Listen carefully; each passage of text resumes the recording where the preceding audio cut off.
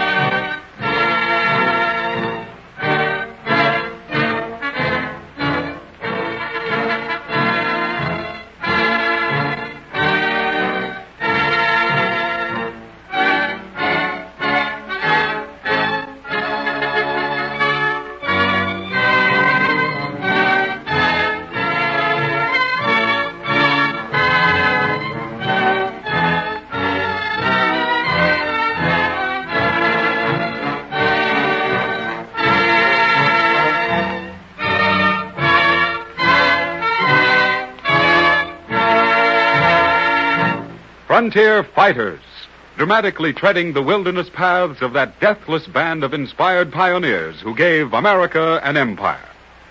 One of the most noted of all frontiersmen was Christopher Carson, Kit Carson, wise of counsel, strong of arm, brave of heart, and gentle of nature.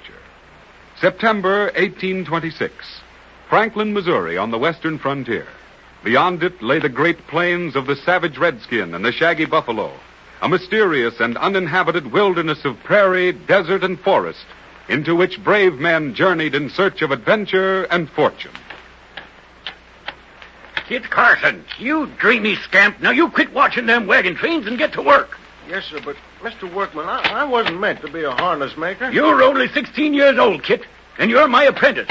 Now you'll either stop dreaming about Santa Fe and be a harness maker, or I'll take this strap and larrup you good. You don't have to do that, Mr. Workman. I'll work hard today, because those wagon trains out there badly need what we're making. But someday, I'll join one of those caravans and go to Santa Fe, too.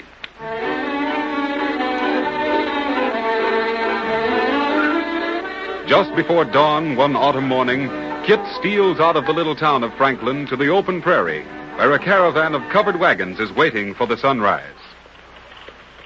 Here, lad, what are you up to? I'm looking for the wagon master, sir. Well, that's me. What do you want? I want to go to Santa Fe. Santa Fe. Why, lad, the Indians will eat you alive. Boot, pants, and buckskin shirt. I can ride, sir, and shoot, too. And I'm not afraid of Indians, either. I could use a hand to keep the extra stock from straying. You know, horses, mules, and oxen. You think you could do it? Shucks, sir, that'll be easy. And, sir, there'll be a bit of money for me when we get to Santa Fe. Why, sure, lad. But you pay for every critter you lose. Now, there's the sun, and here's the horse you'll ride. Head westward. Catch up! Catch up! Forward! Ho!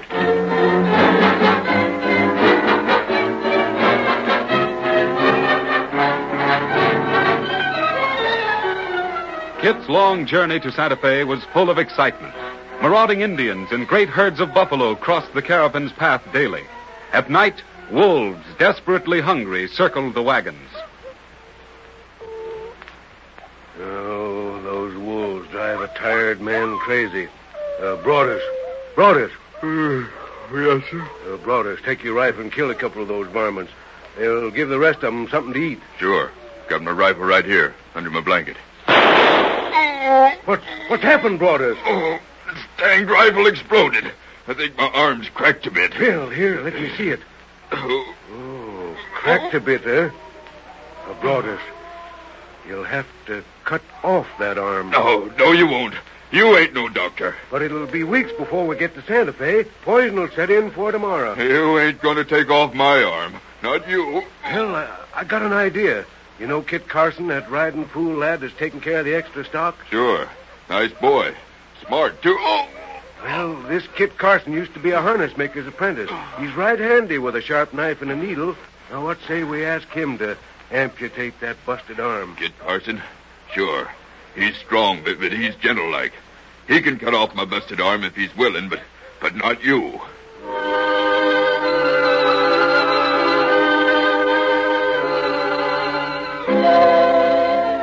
Rude as it was, Kit Carson's operation was a complete success, and the boy became the hero of the covered wagons.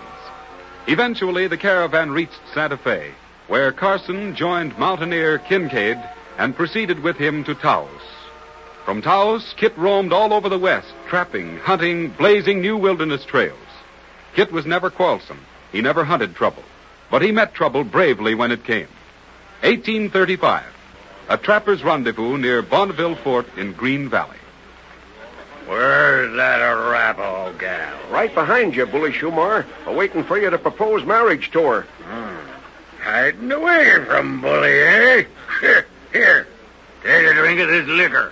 Singing Grass does not like white man's fire water. Been listening to Kit Carson again, huh? He don't like fire water either. The brave paleface of whom you speak is good man. You are bad. I see. In love with him, I suppose. I will be his squaw, if you speak. When I get through with him, he'll be so full of holes he won't be able to speak. Get my horse, Pedro, and my rifle. Use your horse, Bully. I'll use your gun. Now then. Come on, any one of you. Frenchman, Spaniard, Dutchman, or American. I can lick any man who'll fight me. Throw down that rifle, Bully, and get off that horse. You're drunk. Let him stay on his horse. Bully, you mean me. I'm the worst American in this camp. If I hear any more of that talk, I'll rip you apart. Go to it, Kit. Go to it. So you'll fight, eh, Kit Carson? For the pretty Indian gal, maybe. Singing Grass. But that won't do you no good. She's mine. Somebody hold my horse while I load my pistol. All right, Kit. So, now, Bully, I'll fight you on your own terms. On horseback. Your rifle against my pistol. Start praying, Bully, for here I come.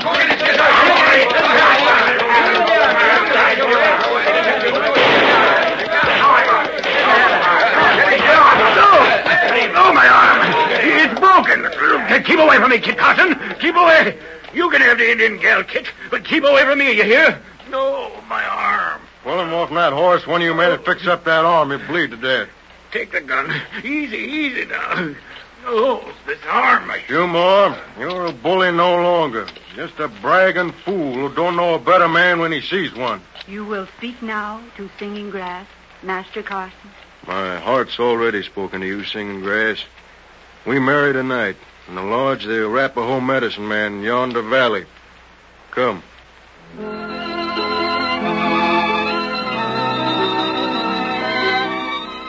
Singing Grass became Kit Carson's loyal companion and willing helper. During Kit's long and arduous wanderings, Singing Grass was always at her husband's side, devoted and unselfish. But Singing Grass passed away, leaving a pretty baby daughter, Adeline, for Kit Carson to raise. With an escort of rollicking, laughing mountain men, Kit started a long journey to Missouri to place his child in a white woman's home. One night, he and his cavalcade were ambushed by a band of hostile Blackfeet. After 2 hours of desperate fighting,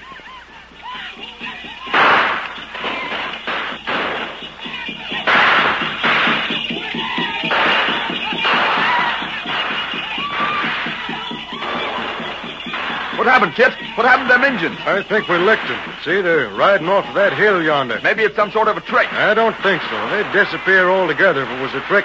Hold your fire, man. Now, let's see my baby. Yeah, sure you liked it. You were born in the West, little lady. Shooting's in your blood. I can't take no more risks like this, and you're going back to Missouri and be raised up like civilized folks. Hey, Kit. Huh? Look, there's one of them Injuns riding towards us. Don't shoot at that rider. Let's see what he's going to do. White man chief. I am. Oh, you Kit Carson. That's right. My name Thunder Horse. Any of my braves gone to happy hunting grounds. No white braves are scalped. You brave man, we leave you now. You raise your right hand in peace, Thunder Horse. Always this happen. When Kit Carson leads his braves, pale-face warriors always win. Now, we go north. Well, there's another one under our belts. Well, let's get a riding. We got a long ways to go before we reach Missouri.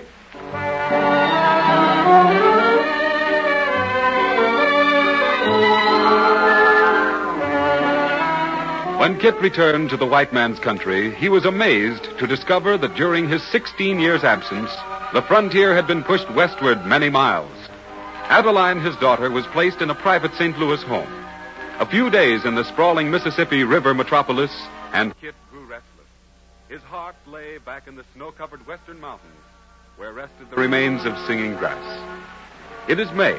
On a small river steamboat en route back to Santa Fe, Kit Carson meets the brave man and gallant soldier who was destined to chart the course of Kit's entire future life. You Mr. Christopher Carson, sir? That's me, soldier boy. Kit Carson. Lieutenant John Charles Fremont's compliments, sir. The lieutenant requests some conversation with you. Send him over. I'm always glad to talk to a gallant officer like Fremont. Very good, sir.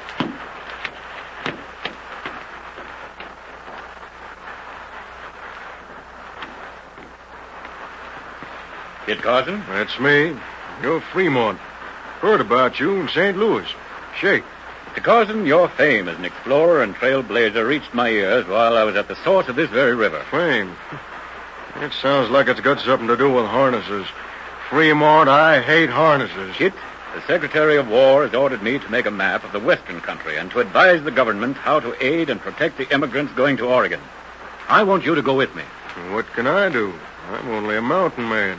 Plain trapper. Beavers, mostly. You know this country, Carson, this western country. Now, this is my first command. I need a man like you. Brave, resourceful, reliable. Give the matter some thought now before you say no. I don't need to give the matter any thought. I'll go with you. But on one condition only. What's the condition? That you don't write a book about me. Seems like I can't ride a trail without somebody with learning wants to write something about me. Well, Kit, I won't promise not to write that book, but I will promise to send one to your little girl. All right, then. Go ahead and write it. I don't know who in blazes will ever read it.